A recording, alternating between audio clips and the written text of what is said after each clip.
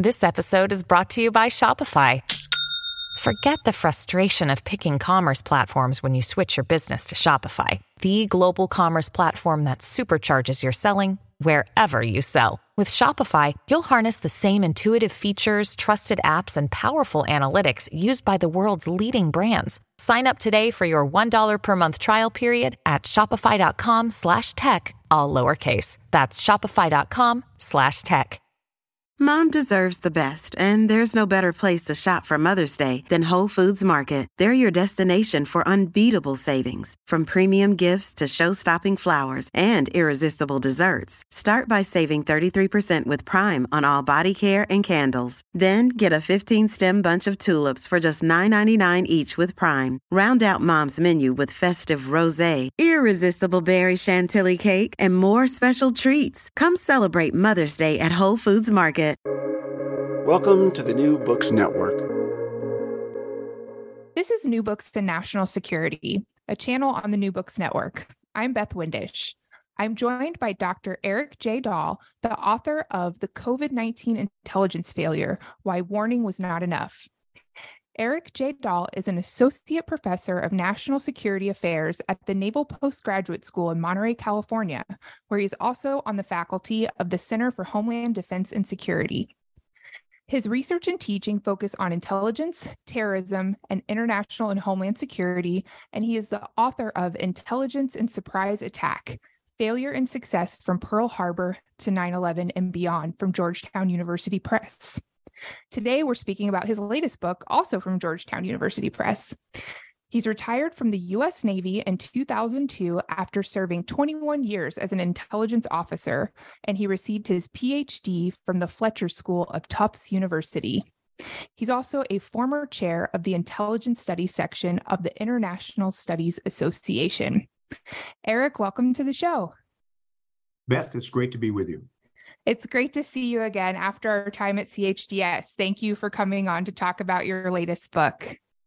I love doing it. Thanks for inviting me. You start the book with some really interesting dialogue around the concepts of health security, human security, and national security. Can you talk about why you started with defining those spaces and how do those help us understand if public health issues like pandemics are actually a national security concern? Sure. In fact, I really did start out this whole project of what became the book by first trying to look at whether or not it was reasonable to argue, as I do in the book, is it reasonable to argue that health security, that a global pandemic, for instance, is something that national security officials and agencies should pay attention to? Is it something that is worth really my time, for instance, as a faculty member at the Naval Postgraduate School and a faculty member at the Center for Homeland Defense and Security? Is this something that is worth my looking at, or is this something that we should really leave to medical experts? And in fact, I found as I got into the research for the book that question kept coming up. Whose lane is this in? Because often I would talk to medical and public health experts who would tell me that, I'm glad to talk to you about this and good that you're doing a book on this, but don't associate me with intelligence. Don't tell your readers that there is such a thing as medical intelligence, because they'll think that we're associated with the CIA or something. And then I'd go to my next Zoom call or something. All this research was done during the lockdown, essentially. And maybe I talk with an intelligence insider, a member of one of the three-letter agencies in the U.S. intelligence community, for instance. And that person would tell me, hey, I'm glad to talk to you, but whatever you do, don't assume that the U.S. intelligence community really worries about and handles medical and public health things. Glad to talk to you, but this is not our problem. We're worried about China, Russia, those sorts of things. So right from the start, I had to deal with this question of whose lane is this, and is a public health issue really a national security crisis or a human security crisis? Any of those sorts of things. And so what did you find out? What is the role of intelligence in a pandemic, and how is that different than biosurveillance or some of these other medical focused surveillance and tracking efforts that you detail? Well, I found that this is really everybody's problem. And in a way, I suppose that's a kind of a simple answer to come to. But like I was suggesting, that's in some ways a controversial answer because many folks on the different sides of this issue don't think that it should be considered part of the problem. I think the reason why public health, why pandemics, infectious diseases, why they need to be considered national security problems and they need to be addressed more vigorously by the traditional intelligence agencies. I think that answer should be obvious to most of us that, for example, the COVID-19 killed vastly more Americans and more people around the world than wars ever do. This is clearly something of national security concern, but it's more than that, obviously, as well. It really fits into that human security bucket that you mentioned earlier. The concept of broadening the concerns about security to not just think about the traditional problems of war and peace, as important as those are, but maybe look at the way that we need to try to encourage security for all of us in the world and in our countries. And that's human security. But then the other part of it is medical, public health, intelligence. And I do think that it's important, and many experts in those fields agree with me here too. I do think it's important that experts in medicine and public health also have connections to the traditional national security agencies. Because just as an example, if we're ever going to get to sort of the bottom of where COVID-19 came from, and I'm not sure we ever will, and maybe we can talk about that more in a few minutes, but I'm pretty sure it's going to require all of the skills, all of the knowledge, and all the intelligence that both traditional intelligence agencies can provide and medical and public health experts and scientists can provide as well. So there's so many things to dive into here, but I wanted to ask you first kind of this principal question about intelligence in general. There can be this impulse to constantly think, if I have more information, things will go better. I think that's one of the potential pitfalls of being a decision maker is that you're always looking to have all of the facts. However, we know that we're rarely going to have perfect facts to inform decisions. And even high quality intelligence cannot overcome bad decision makers. What are the limits of intelligence to solve problems like COVID-19 or pandemics? Well, as you say, there are a lot of issues involved here, but what you're talking about there is one of the great areas where I believe there are lessons that can be learned from, for instance, lessons from traditional national security intelligence. And those lessons apply to medical and public health intelligence and surveillance experts as well. They're a big part of the reason why I wrote this book, and what I'm hoping that people will get out of it is that I hope that a medical expert, a public health expert, for instance, can read it and learn more about what traditional national security intelligence is all about and some of the lessons that I come from that world, some of the lessons that we've developed over generations. And on the other hand, I hope that more traditional students or practitioners of intelligence, as we usually think of it, national security intelligence, international intelligence, will read this and realize that there's a whole nother worlds of intelligence surveillance out there that they need to learn more about. And one of the lessons, for instance, that I think we clearly have learned in the traditional national security intelligence world, I used to teach about this when I was still on active duty in the military, for instance, and that lesson is you have to realize that you may certainly have too much information, you may not have enough information, but whatever the case is, you're going to have to be able to make decisions even when the situation is uncertain. We train our rising military commanders to live and breathe that. And we train our intelligence officers to understand that as well, so that they can try to coordinate with operators, with operational commanders as closely as possible. And I think one of the problems that we saw in the intelligence, surveillance, the assessment of COVID-19, especially in the early weeks and months, is that too many decision makers at all levels of government and society were waiting for that sort of perfect picture. They were waiting to, for instance, see what the science says. But as we all remember, in too many cases, the science was unclear. Is it a good thing to wear masks or not? Should schools be closed or not? All these sorts of things. And a lesson from traditional national security intelligence is often you need to make a decision, make the best call you can, and then go forward and adjust later. And sometimes we hesitated too much in face of the pandemic. You talk about a number of medical and disease surveillance efforts to include programs at the Department of Homeland Security and other agencies that have some significant pitfalls. And you go through in detail to include oversight reports that have pointed out some of these in the public record, right, from either the Office of Inspector General or GAO about issues with information sharing or the robustness of some of these efforts. How might a more robust intelligence involvement overcome some of these same pitfalls, or are these just analogies of other fragmentation and other pieces of the intelligence community that have, I guess, kind of proliferated within the surveillance community? What are your thoughts on some of those pitfalls and problems with existing surveillance efforts? Well, I think some of the problems that we've seen over the past number of years concerning more sort of nation state directed or terrorist involved biohazards, some of those problems are that we just haven't really gotten our act together across the US government, for instance, which is where most of my understanding comes from. And we need to see the pandemic, as I think most experts do, but the pandemic really needs to be seen as a wake-up call for the next kind of biological threat that will come down the pike.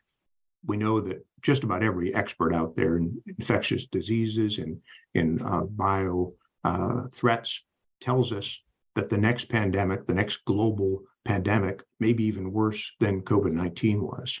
And the next global health threat may not be another pandemic similar to or another modification of the COVID-19 of the virus there. It could be another kind of naturally occurring health threat, or it could be the sort of threat that you were suggesting there. It could be a human-made biological organism or threat. But the key point for intelligence and surveillance, I believe, is that many of the same tools can be applied to any of these kinds of problems. And we found with COVID-19, we found with the pandemic, that we just don't have a system globally or in this country, in the United States. We don't have a system to gather information on the spread of such diseases effectively, to pass that information to all the different levels of governments and society that need to deal with it and be able to make decisions. So no matter what the next kind of serious health threat that's going to arise, and all experts say it's going to come, we need to do a better job of intelligence and surveillance. And we need to do things such as be able to take into account civil liberties. Just the problems in this country, in the United States and a number of other countries, where many of us were resistant to using contact tracing tools.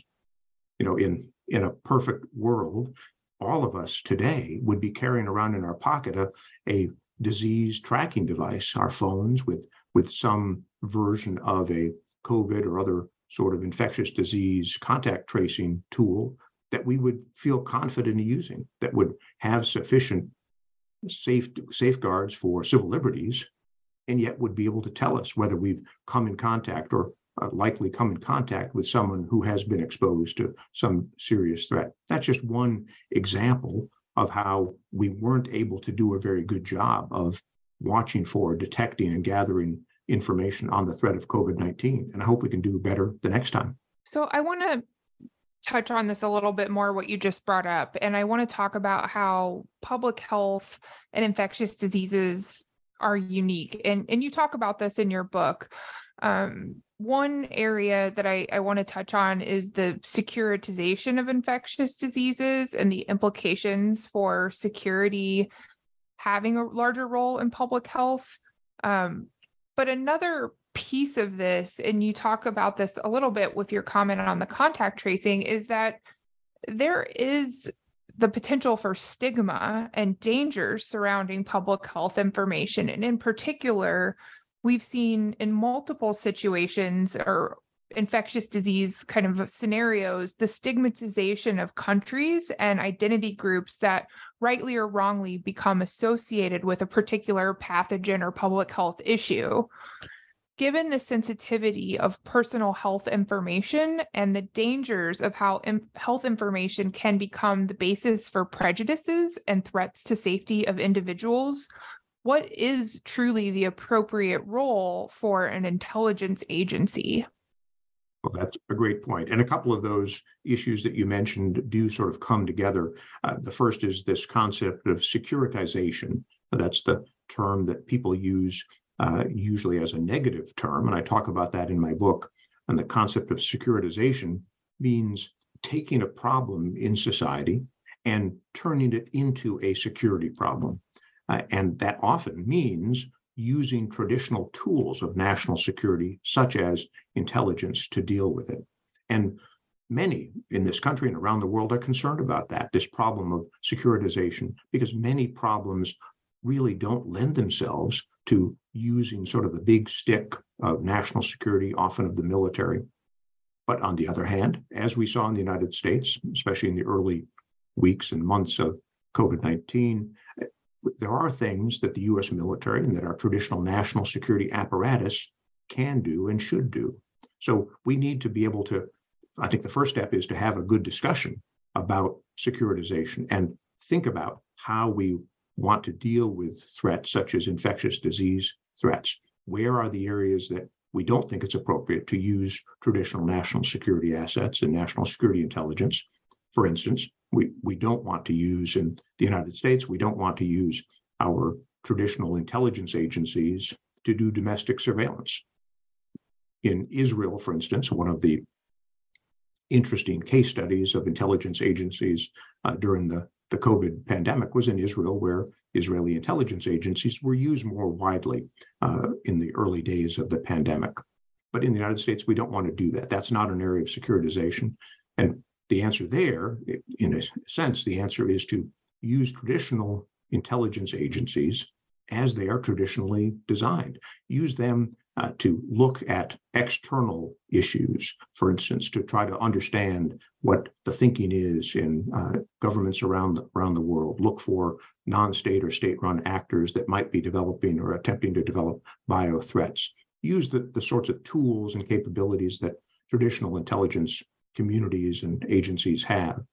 Whereas the most important part of intelligence and surveillance when it comes to biological threats, to pandemics, to infectious disease, those are the even broader system and many systems of intelligence and surveillance that belong to the medical and public health communities. In the United States, many of those under the overall supervision auspices of the CDC, but not all of them by any means, and around the world, often under the World Health Organization, but again, not always.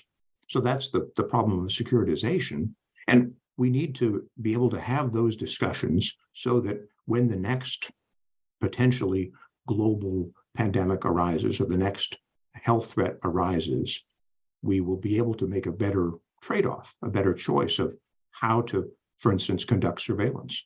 And one last thought on that, as you mentioned, one of the issues that has often come up in an epidemic or an infectious disease problem, such as the early years of HIV/AIDS, we see a sort of a trade-off or a conflict here between, on the one hand, the need to gather information on the spread of a disease, for instance, but on the other hand, the need to take into account the privacy, the civil liberties, the needs and concerns of the individuals who may have that disease. And we have a good track record. We've got a history of being able to make those decisions. And I think that what we need to do is just remember those lessons and realize that it's not just a question of gathering all the possible information you can, especially when you're gathering information on your own citizens.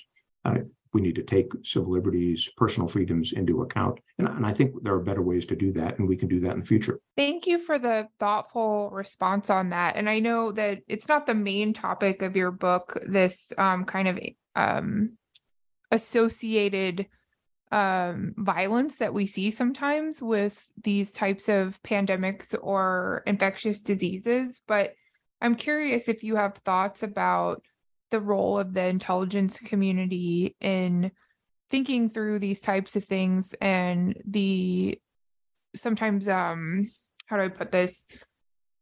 The role of the intelligence community in terms of looking at hate crimes or other associated acts of violence that have resulted from stigmas that, again, rightly or wrongly, are sometimes associated with certain public health issues and either identity groups or national origins. Mm-hmm. Well, I think that's a great example of how the more traditional intelligence, or as you're talking about here, law enforcement agencies, those sorts of agencies and professionals need to have a good understanding of the systems that we have in place that can help us keep track of and assess the threat from infectious diseases that, as you say, often can end up being very politicized. We saw that, for instance, about a year ago with the spread of monkeypox, as it was first called, in the Mpox, that those organizations that were keeping track of the spread of Mpox needed to be aware that tended to be developing in gay communities, for instance, and you have to be aware of that. But then the more traditional law enforcement intelligence agencies also need to be aware of that, because, as you say, there could be, whether you call it spillover violence or bigotry, and when it spills over into acts of bigotry, acts of violence, that can become then a more traditional law enforcement issue. And so that's why we need to be working together. And that's why we're all sort of in this together, even though we have different lanes in the road. So you mentioned earlier that other countries, and you talk about this in the book, had different responses to both contact tracing, response, how they mobilized in response to COVID-19.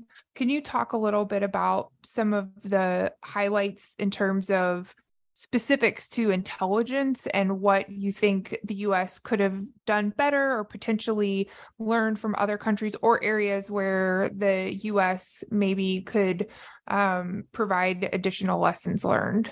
Yes. One of the things I tried to do was look for case studies, examples of success in dealing with the COVID crisis. And I described some local and state level successes in the U.S., for instance, and then around the world. As I think most of us are aware that, for instance, a number of countries in Asia were among the quickest to react to the development of and the spread of COVID-19. And that was largely because in countries such as in Japan, South Korea, Taiwan, there are a number of factors that came together to encourage quick response. One is the physical proximity to China, where the disease was coming from, and that's certainly a big part of it. But also because, as many of us know, many Asian countries are more used to taking steps such as wearing masks when you're sick. I've been stationed in Japan and South Korea, and stationed in Asia a number of times during my military career, and you're just used to seeing people wearing masks in the subway. And so it was much easier to then adapt that and just increase the wearing of masks. But it was more than that too, because a number of the countries in Asia had more direct experience in recent years with outbreaks of epidemics and pandemics. And, that's another one of the lessons from traditional national security intelligence, which is kind of a problem, in fact, and that is that we may not, as human beings, be able to deal with a threat that we've never seen before. That was one of the comments that some experts made after 9/11, that looking at the 9/11 terrorist attacks after the fact, it certainly seems easy to look at it and figure, well, why didn't senior leaders see it coming? Why didn't they take better precautions? Because we had lots of people, Richard Clarke in the White House and others, warning about the threat of international terrorism and Al-Qaeda. But as a number of experts pointed out after 9/11, nobody had ever seen a threat such as on 9/11. Nobody had ever seen a coordinated terrorist attack using airplanes against public buildings that way. And much the same way, none of us at the outbreak of COVID-19, none of us, very few in the world, had been alive 100 years before for the 1918 global flu pandemic. And so it was very hard for many of us to even imagine how serious a threat that could be. But in a number of those Asian countries, they had had more serious episodes and experiences with SARS and other outbreaks, and they were ready to take action. And that gets back to that point I was making earlier, that so often we have found in the traditional national security world, you've got to act, you've got to do something, and then adjust later on if necessary. And in too many countries around the world, in too much of the United States, our leaders, even down to the county level, including national level, we're waiting. We're just waiting to see, for instance, what the science says. And that was not a helpful response. I think a lot of us who had either friends or peers or colleagues who had dealt with SARS had really that psychological impact of going through that I remember as this was unfolding, folks who had lived through that and had personal experience with it had a very different response at the beginning of COVID-19. And maybe that is from some of that lived experience. And it's interesting because you talk about this some in your book, and it's difficult. How do we overcome the psychological biases that impede our efforts to respond effectively to risk? You mentioned H1N1 and the response here. So even in the US, we had seen on a smaller level, we had heard for years that a pandemic was coming, but it was still difficult to get acceptance of the facts and the risk associated with the pandemic when it arrived. And it's not just infectious diseases that we have these problems with these psychological biases related to risk. How do we overcome them? And do you think that the H1N1, I think you described some of the overreaction on some of that. I think you characterized it that way. Could that have contributed, or what are your thoughts on the psychological part and how we overcome that? Well, there's probably no way to completely overcome problems such as that.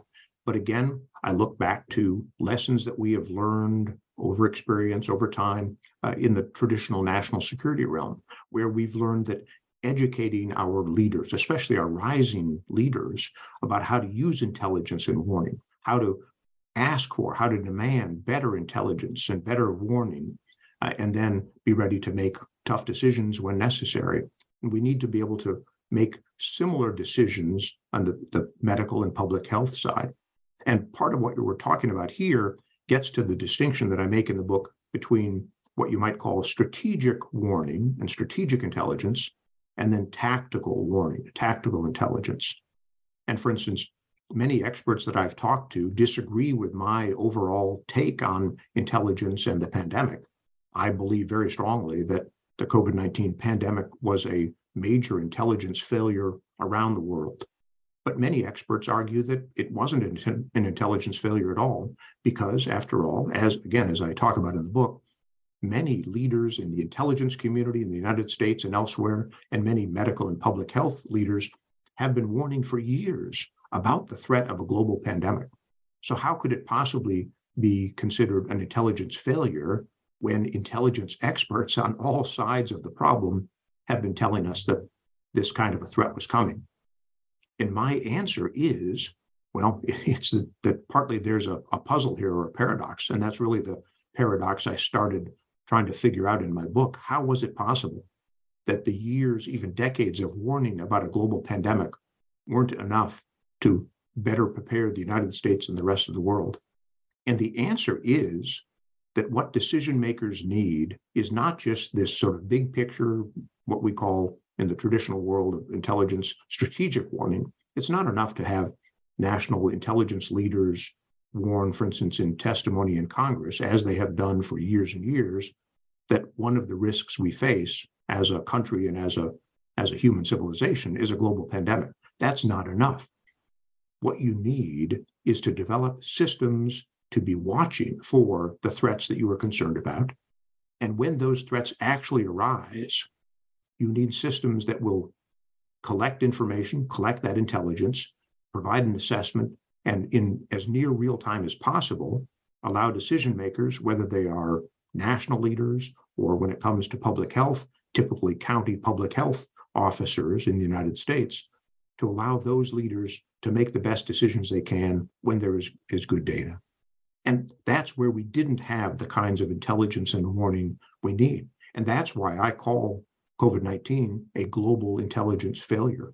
And just one example there was that, as we all remember, early on in the COVID crisis, there was nobody in the United States government that had the ability or even really had the job to develop what we might call a COVID dashboard, to collect data from all around the country on a near real-time basis on the number of outbreaks, hospitalizations, deaths, all those key pieces of data that we needed, and put that together in a single place, the sort of thing that you could call a COVID-19 dashboard.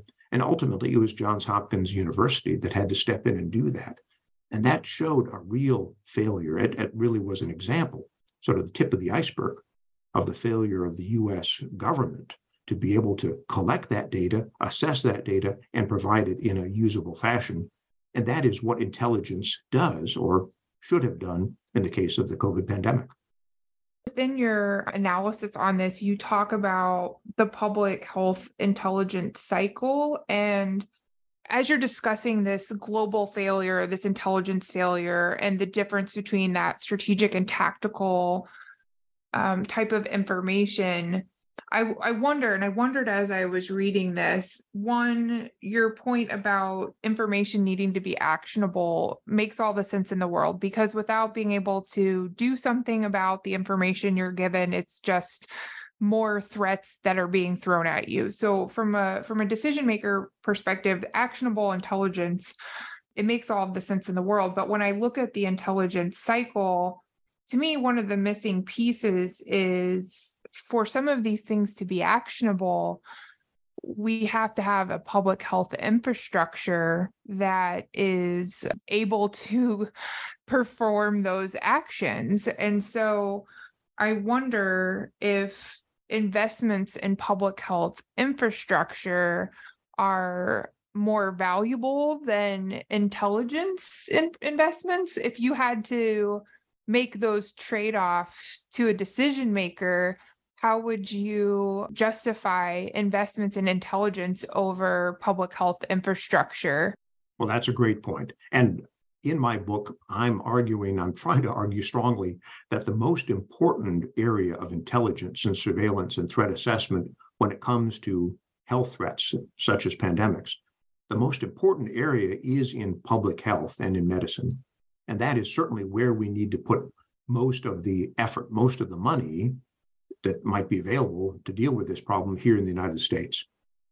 Relatively, the amount of money that would be needed in the more traditional national intelligence community to increase the focus on disease and health threats, that's relatively small compared to what we need to do. As you say, public health, it's just a sort of a second thought, an afterthought in American society.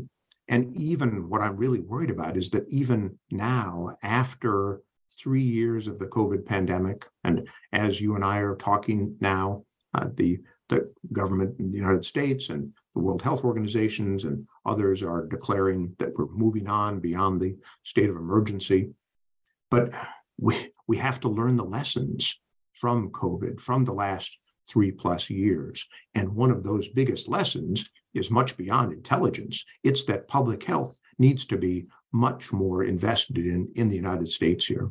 And that certainly is not an area that I'm an expert in, but I've spoken with many experts, and they all agree that we need, and of course, that's the world they live in, but we need to increase our investment in public health. And just as one example, still today, much of the data, much of the effort that's conducted concerning public health around in the United States is, as we now know, conducted on the county level. And that's a good thing. We have local authorities making decisions about communities. But the problem is that still today, we don't have good systems in place to be able to share that data and take into account civil liberties, personal freedoms, issues where they might apply. Still today, we just don't have a way to be able to really, on a quick, sort of near real-time basis, look at the landscape of the entire United States and get a feel for where a particular disease or pathogen is spreading. And we need to do a much better job of that. So asking you to put on your professor hat in your role as an educator, you talk about we need to learn these lessons. What do you think are the core competencies in public health for intelligence professionals, maybe specifically, or national security professionals writ large? Well, I think a big part of what I'm trying to get across to the public health world, and I'll tell you, I've learned so much during my research for this book, as all of us have during living through the 3 years of the pandemic. But one of the points that I learned very early on was that you can't sort of mix the two, public health and medicine, and you're not doing that. But I started out doing that a little bit. I remember I was talking to an MD about some of these issues, and I mentioned, I'd like to get your thoughts on how we can improve our public health infrastructure. And that medical doctor informed me, well, that's something you need to talk to a public health expert about, and I'm here to talk about the science and the medicine of that. And we need to keep those sorts of things straight. But all of these different communities, whether it's medicine, public health, traditional intelligence, we need to realize that we've got to work together on these. And I'll just come back to one quick vignette, in fact, from a number of years ago when I was teaching a course on Homeland Security Intelligence at the Center for Homeland Defense and Security. In fact, that's where you and I met a few years later after this. And I was teaching my course, and even then, this was several years before COVID, but I talked briefly about public health and public health intelligence. And I noticed late in the course, we'd been going through the course, most of it had gone by already, but one of the students in the back of the room didn't seem very interested in what was going on. And so I just kind of asked, what's up? Can we do something to get you more engaged? And that student spoke up from the back of the room. You've been in that classroom, Beth, in back of the room. And he said, well, no, nothing to worry about really. But you see, I'm a public health professional, and this course on intelligence for Homeland Security doesn't apply to me. So that's why I'm not paying attention, but you just carry on. And I thought to myself, aha, this could be a teaching moment. This is what I'm here for. So I asked that student, that public health professional, I said, well, let me ask you this. In your field of public health, is part of your job to gather information, gather data from lots of different places? And he kind of looked at me and kind of looked around the rest of the classroom and said, well, duh, of course, that's what public health does. And I said, aha, okay. And tell me this, do you then take that information and try to put it together in some sort of an assessment, something you might call a threat assessment, and maybe pass it on to officials who might be able to do something with it? And he said, of course, that is what public health and epidemiology is all about. And so I said, aha. And here's where I zoomed in for what I thought would be the kill. And I'd get him on my side. I said, well, you see, what you're talking about is what we've been talking about in this class, about the intelligence cycle, how we do the business of intelligence. And doesn't it make sense to you that what we're talking about in the class applies directly to what you do for a living every day?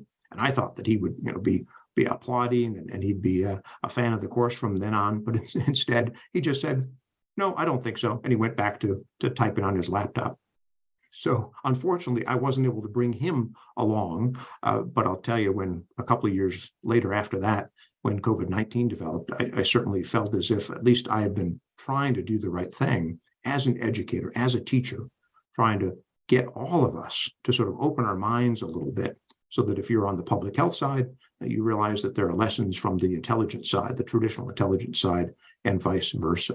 And that's what I'm really trying to do in this book, and what I'm trying to do in my classes, and every time I get a chance to talk to an audience, such as by chatting with you here. I'm just going to put a disclaimer that did not happen in the class that I was in, but we were fortunate enough to have your class in person, because We unfortunately had to go virtual due to the COVID-19 epidemic for the last part of our coursework. But yeah, I think that maybe you were ahead of your time on some of those things that people are definitely learning now.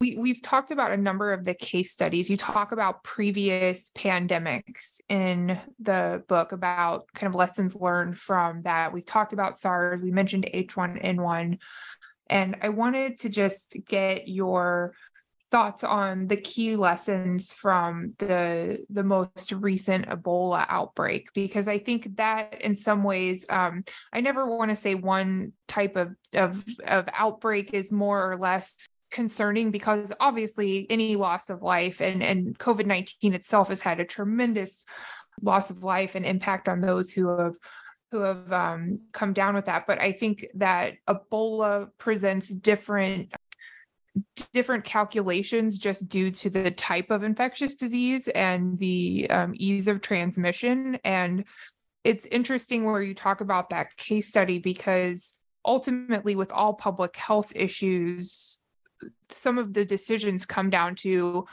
border security, closing of borders, public health measures. And in Ebola, we had a bit of a different approach. So would love to hear kind of the main takeaways you saw from that case study and how they may contrast with some of the other ones in the book.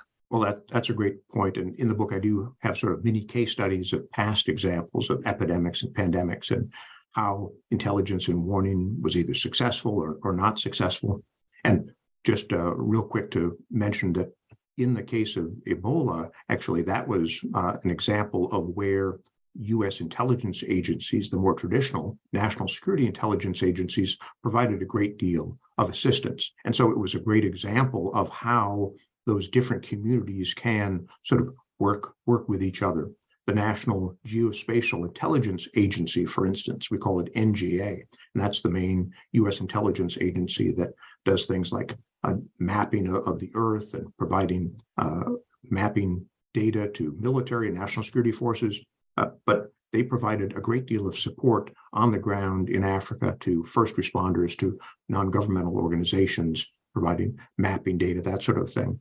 And even the fabled 101st Airborne Division of the U.S.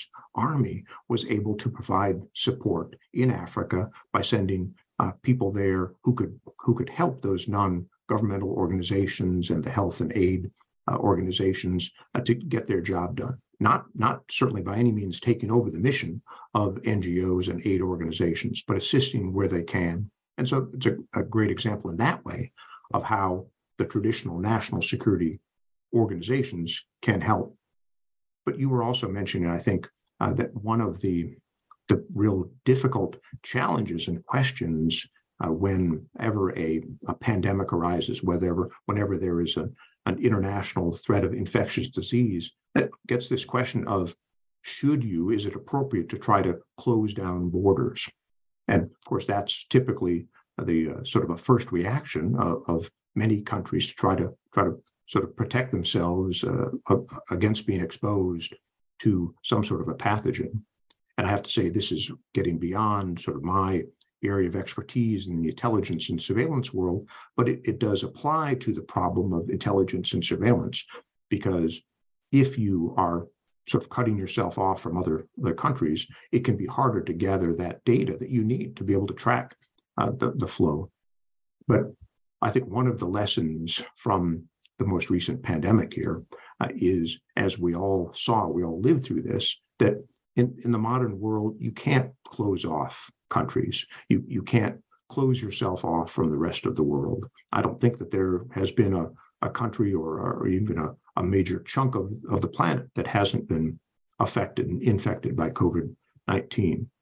There are things that one can do, things that a country can do, such as to be much more careful with air travel and being able to use disease surveillance tools in the early days to try to flatten the curve, as we remember that phrase.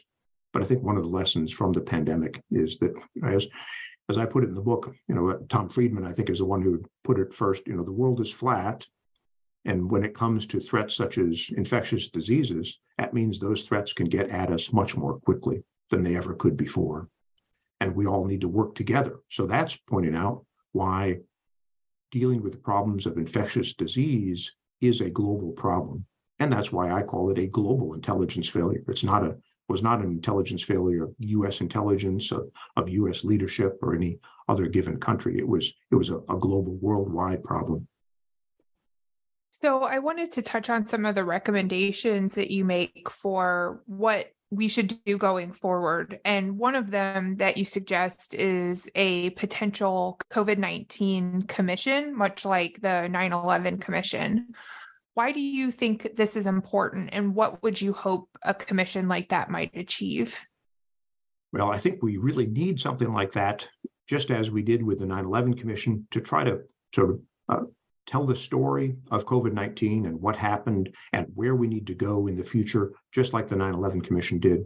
But unfortunately, the problem of COVID, the problem of infectious disease is too politicized. I don't think that we're ever going to be able to do that. And so I think that's a real shame. I do think that efforts such as mine, other think tanks and other studies have been reporting out just in the last couple of months and the last year or so. I think there are ways that we are trying to learn and understand the lessons learned from COVID. But unfortunately, I don't think we're ever going to be able to, here in the United States, sort of get our arms around the problem because these issues are just too politicized. That answer kind of makes me sad. You're usually a lot more optimistic than that. I gotta figure out how to recover. Well, let me tell you, Beth.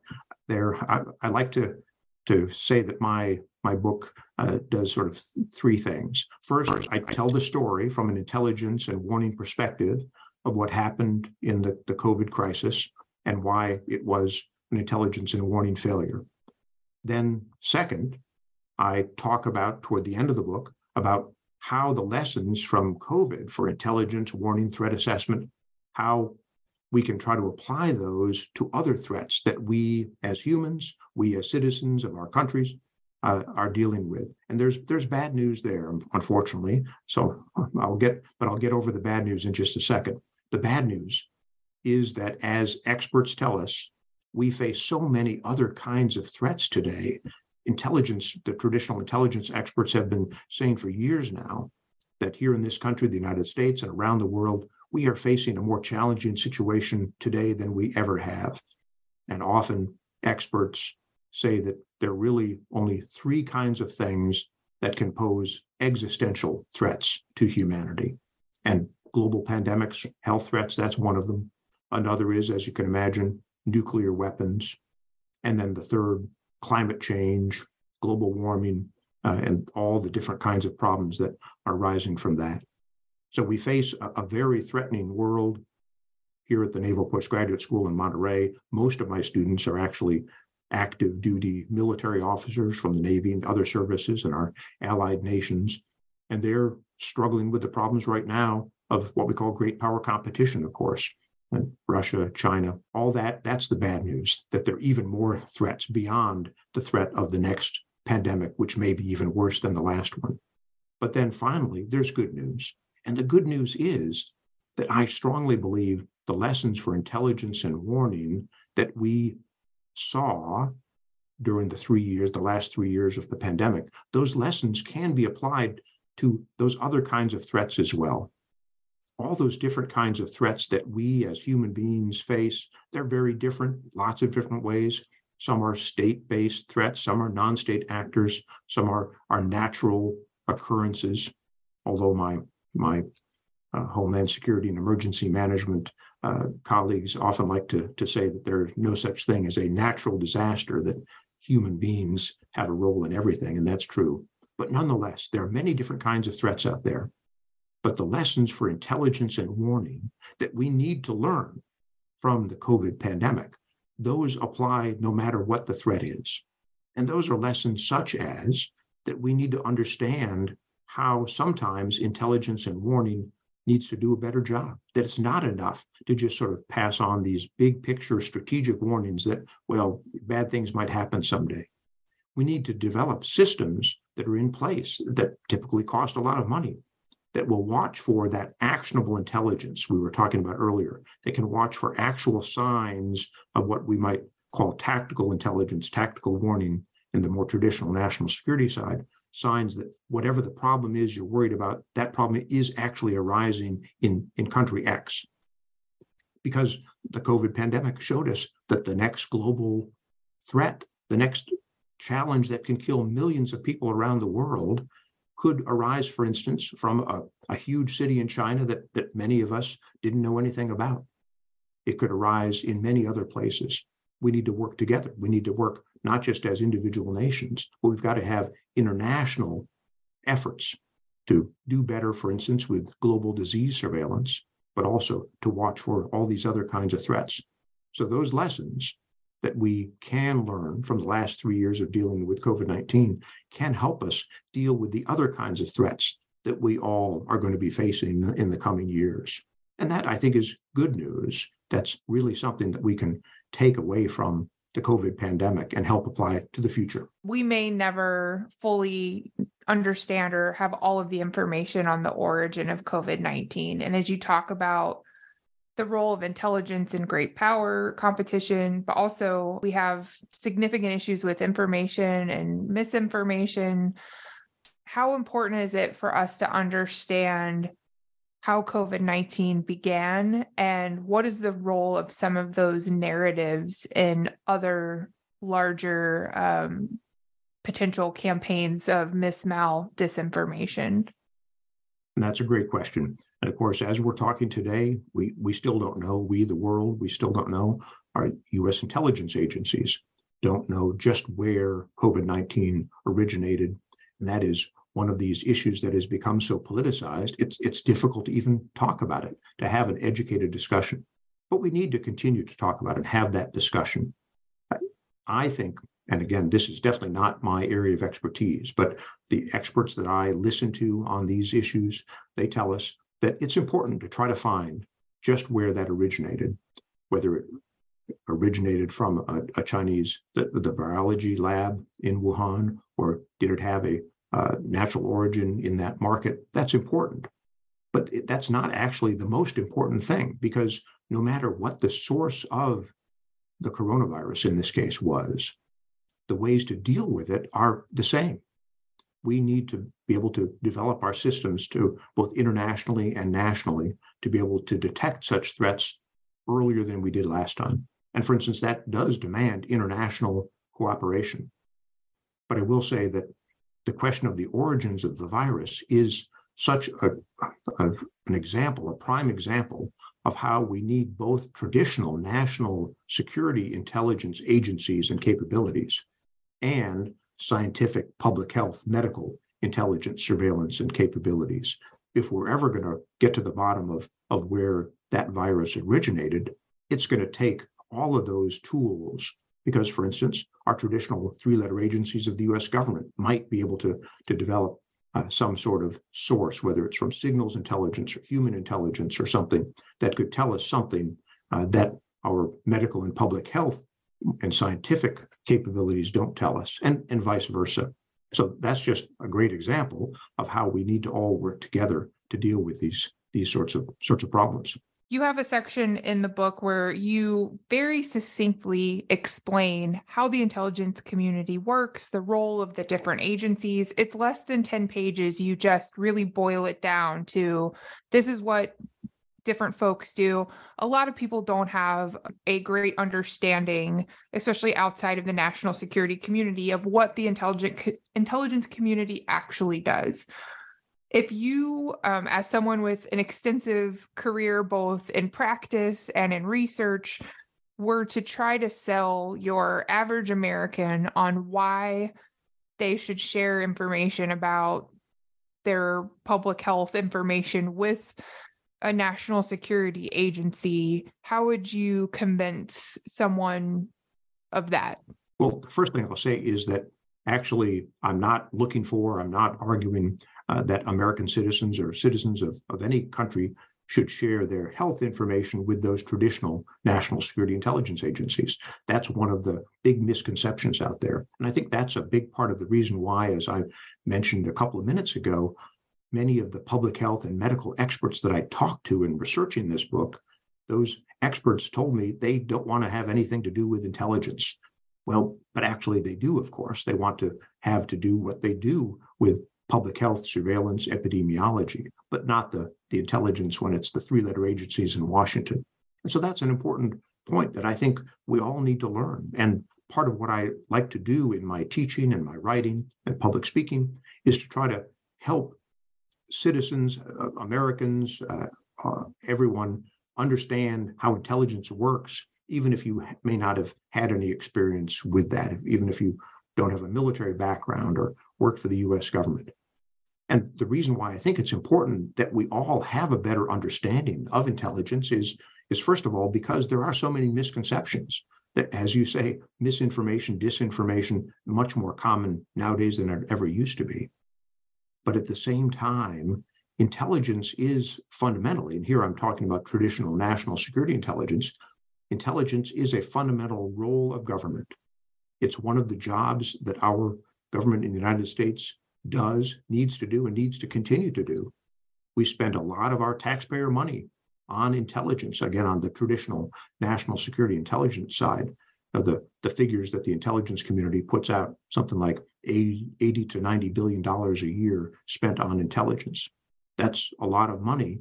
And it's important that American citizens, taxpayers, and American leaders, for instance, on the Hill, have a better understanding of where that money goes and how we're using intelligence and how to oversee intelligence so that it can do even better.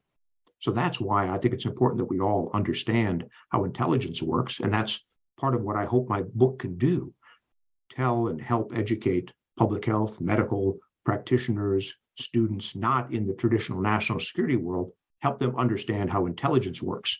But at the same time, I hope my book can help students or practitioners in the more traditional national security and intelligence world, maybe somebody studying traditional intelligence, help them understand how the medical, public health, sort of the non-traditional intelligence areas work, because we all have to work together if we're going to deal with these problems that we all face in the future. Well, thank you so much. We have taken up a lot of your time, but before we let you go, can I ask what you're working on next?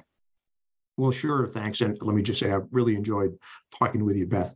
But one of the questions that is now really sort of engaging me, and a lot of what I do, and you remember this, I'm sure, from when we were together in the classroom, is to try to look at a puzzle, sort of if there's a puzzle out there, I want to try to figure out what the answer is.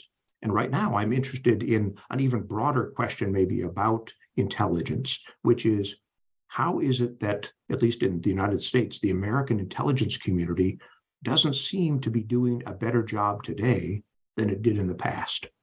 Even though we have so many more tools and capabilities in the traditional intelligence or law enforcement intelligence. In fact, we have so many ways to surveil citizens today that people are rightly worried about civil liberties, personal freedoms.